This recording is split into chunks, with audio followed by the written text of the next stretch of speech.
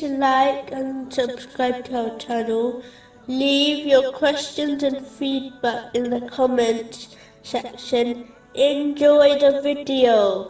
The next major sin is unjustly harming one's neighbor. This major sin is often overlooked by Muslims, even though mistreating a neighbor is an extremely serious matter. For example, the Holy Prophet Muhammad, peace and blessings be upon him, connected disbelief with harming one's neighbor. This is confirmed in a narration found in Sahih Bukhari, number 6016. This does not mean a Muslim loses their faith, but it means they will never be a true believer when they act in such a manner as they disregard the consequences of their actions, even though it may well destroy them on Judgment Day.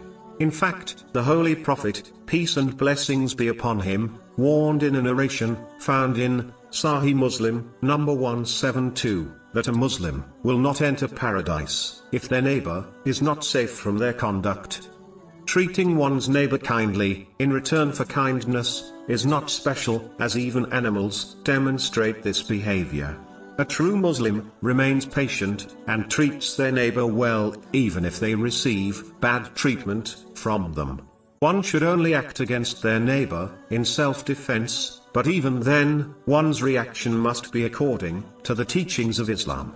For example, involving the local authorities instead of taking things in one's own hands. According to a narration found in Imam Bukhari's Adab al-Mufrad, number 109, a neighbor is anyone who lives in the 40 houses in all directions from one's home. It is important to note, this advice applies to all neighbors, irrespective of their faith.